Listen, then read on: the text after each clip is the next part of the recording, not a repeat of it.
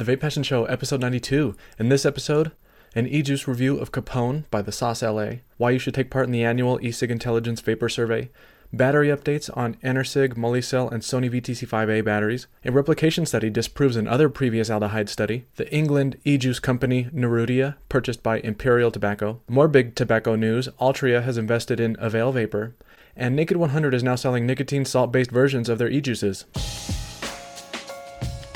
Welcome back to the Vape Passion Show.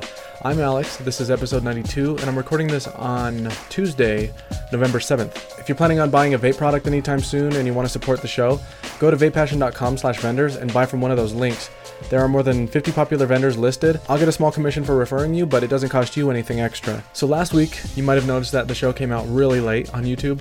I actually published the podcast and the video on my website on Wednesday.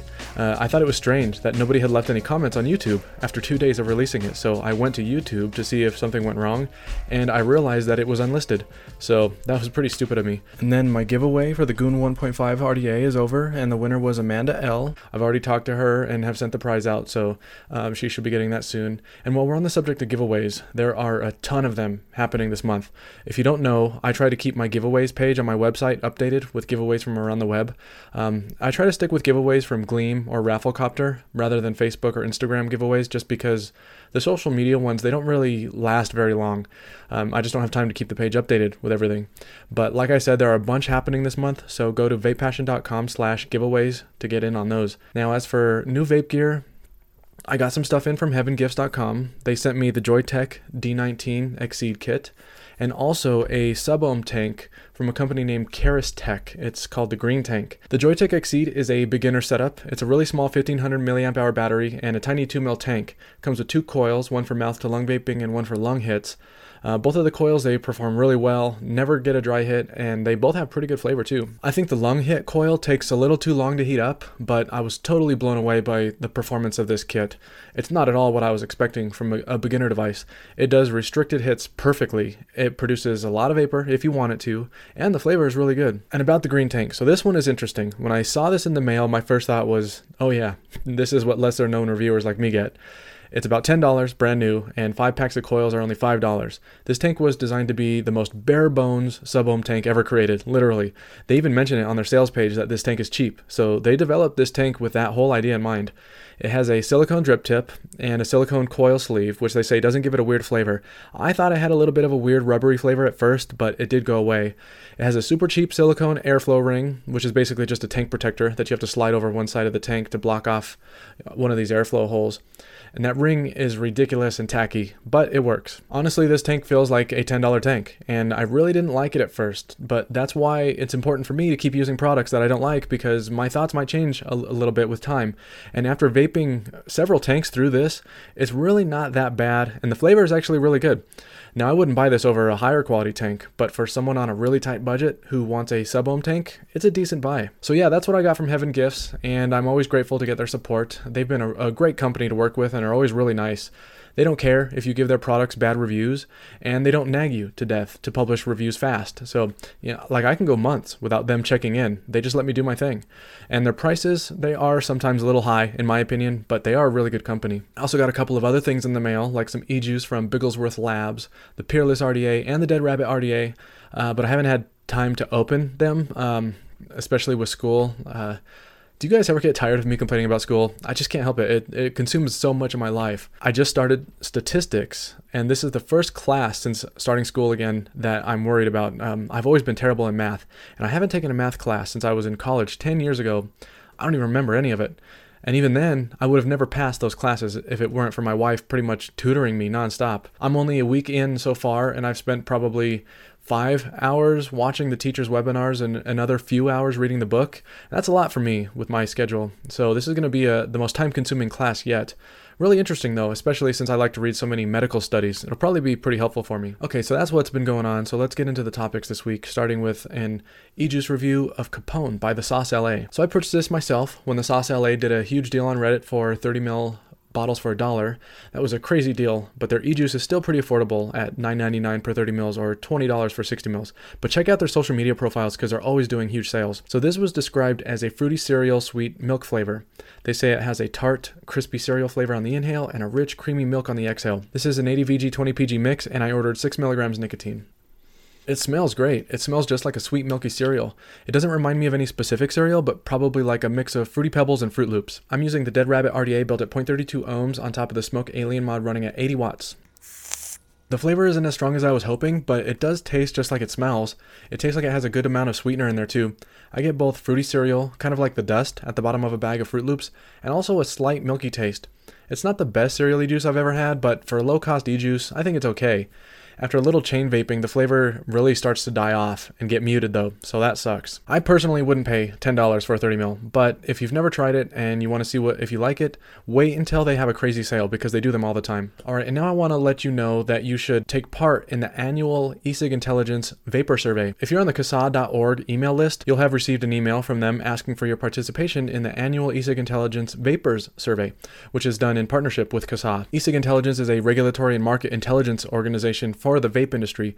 I've seen some of their reports, and I also regularly check out the occasional free data that they publish, and it's all really in-depth and interesting. And as with any market research firm, their reports are really expensive, ranging anywhere from $400 to $1,500. But there's a reason market research firms like this exist. The data that they put together helps a business determine whether or not they should enter the market, what products they should sell, what audiences they should market to, considerations a business should be aware of in certain countries, and regulations that they need to be aware of. So if you're a vape company looking into expanding into a new market, reports like these can be really useful. Anyway, take the survey and help them develop reports that can both aid in developing better policies and also help vape businesses better serve us, the consumers. The survey takes about 10 minutes, according to them, and that's about how long it took me too. You'll find it at surveymonkey.com/r/vapesurveyeci17. I'll also put the link in the show notes because for some reason, neither CASA or eSig Intelligence have a link to the survey in a clear place on their website. As a digital marketer, that's just mind-blowing to me. You want people to fill this out, right? Put it in a place where people can see it. Add a pop-up to your site or put it in a sidebar or something. All right, now let's talk about battery news. John Muchow, aka Battery Mooch, has been publishing lots of great updates lately. First, he found that the Enersig EC27HC 35A 2700 battery is identical to the 5-leg iJoy battery. Mooch just recently reported that iJoy released a poor-performing 4-leg version of their 2700, but the 5-leg version is a good one.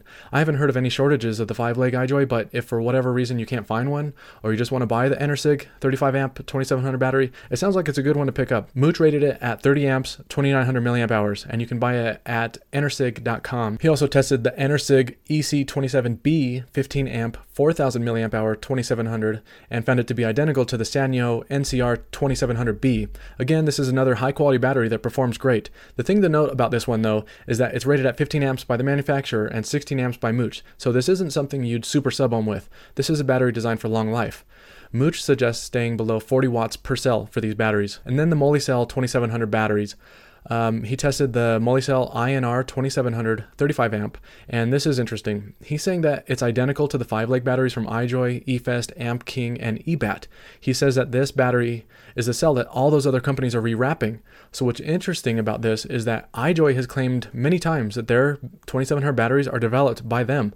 I don't know if Mooch is actually saying that iJoy rewraps their 2700s or if he only meant eFest, Amp King, and eBat.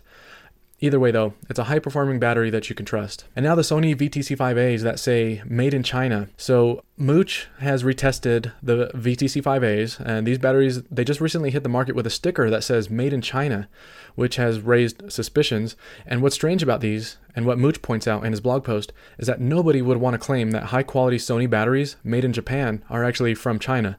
So it doesn't make sense why someone would have put these stickers on there. He thinks it might have something to do with a Chinese distributor using them to comply with labeling requirements. Anyway, his tests have found them to be authentic and still high quality, so if you've gotten these, there's nothing to worry about. And I have another study for you this week. A replication study disproves another previous aldehyde study. So a couple of months ago, Dr. Konstantinos Varsalinos set out to replicate the infamous hidden formaldehyde study published by the New England Journal of Medicine. He replicated it exactly, and as expected, found that the results were not accurate because the researchers vaped the devices at unrealistic temperatures and were getting dry hits, which no person would do on purpose. The hidden formaldehyde study came out in January 2015, then another similar study came out in July 2016, which claimed that increasing voltage on a single coil device from 3.3 volts to 4.8, aldehyde emissions tripled from 53 to 165 micrograms per puff, and the aldehydes increased by more than 60% after the devices were reused. They concluded that this was due to byproduct buildup in the atomizer that degraded when it was heated. They also claim that acrolein rates grew by a factor of 10. Aldehydes and acrolein are carcinogens, so obviously the results of this study were scary news for vapers, but after digging into the testing methods, it was pretty obvious that these researchers made the same mistakes as the researchers from the hidden formaldehyde study did, and they burned the wicks and were testing on dry hits. So the 2016 study is the main focus today. Dr. Farsalinos has performed a replication study on this 2016 study and just published the results. His team used the same equipment, power settings, and puff duration. They used a CE4 atomizer at 3.8 volts and 4.8 volts with 5-second puffs. First, as was expected, the cause of aldehyde emissions were caused by dry puffs, which is not a realistic way to vape. Second, Farsalinos' team found 6 to 25 times lower aldehyde levels even in dry puff conditions, so that original research was grossly exaggerated.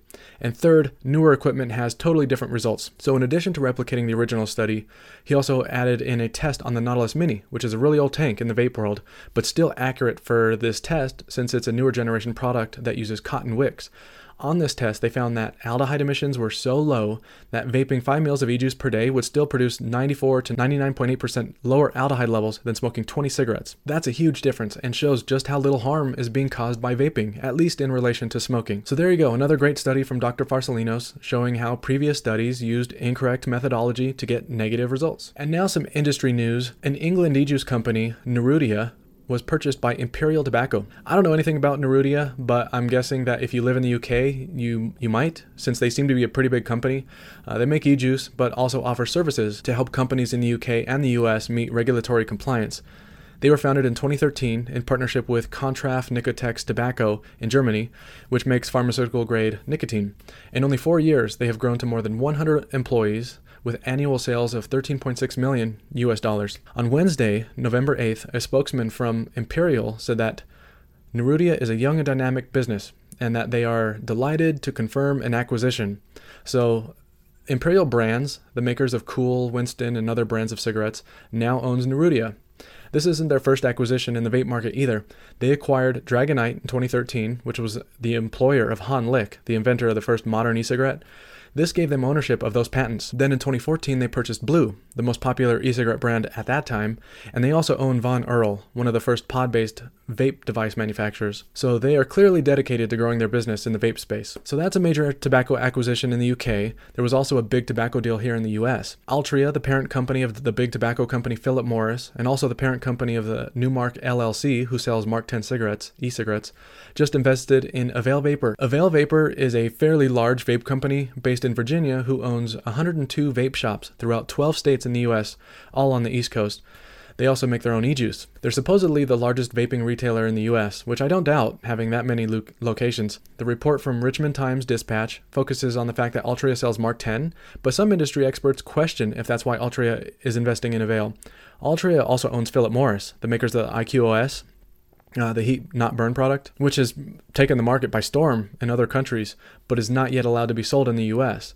Some people believe that this new investment might be a strategic move to start selling the IQOS once it gets approval in the United States. Avail's marketing director, Maggie Gowen, has said that their mission to help people quit smoking by switching to vaping has not changed, so we'll just have to see how that all plays out. There aren't any Avail vape shops in Colorado where I live, so I've never been to one, but I did a review for them a while back. They sent me one bottle of their house e-juice, and it was okay, but it had a really harsh throat hit. I actually liked the flavor, but that throat hit was just too much for me, and I guess they didn't like that because I never heard from them again. And finally, some news for those of you out there who like nicotine salt e-juices. Naked 100 is now selling nicotine salt-based versions of their e-juices. Normally, I wouldn't consider this news, but Naked 100 is one of the most popular e-juice brands out there right now. Everyone seems to love them, me included. They make some of the best flavors I've ever had. And it seems like nicotine salts are really growing in popularity, so this is probably going to be some good news for a lot of you. If you're not familiar with nicotine salt, it's basically liquid nicotine formulated a little differently to provide a smoother throat hit. This is what manufacturers like Enjoy and Juul use in their e-juices to be able to give users 48 milligrams of nicotine without killing their throats. Naked 100 is selling 30 ml bottles in either 35 milligrams or 50 milligram nicotine for around $19.99 per bottle. And so far they have these flavors available: Lava Flow, Really Berry, Brain Freeze, Frostbite, and American Patriots. These aren't designed for sub-ohm vaping. Since these have such high nicotine levels, they're designed for beginner devices, pod-based systems, or mouth-to-lung tanks. You definitely don't want to hit this at 100 watts on an RDA. I don't know if they're available yet, but I know that Breezy.com plans to sell it. So if you're looking for it, check there. Okay, that's all I have for this week. You'll find the show notes for this episode on vapepassion.com. Just do a search for episode 92. If you want to support this show, consider donating to my Patreon page at patreon.com/vapepassion. You can follow me on Twitter at vapepassion, and I'm also on Facebook. If you like the show, I'd love it if you gave me a review on iTunes. You can also catch the video version of the podcast on YouTube. If you're not already a subscriber, please subscribe. If you want to get notifications of new reviews or of the show, you can sign up to receive my weekly email on vapepassion.com. And if you have any questions or comments, feel free to email me anytime or leave a comment on one of my videos. All right, I'll see you next week.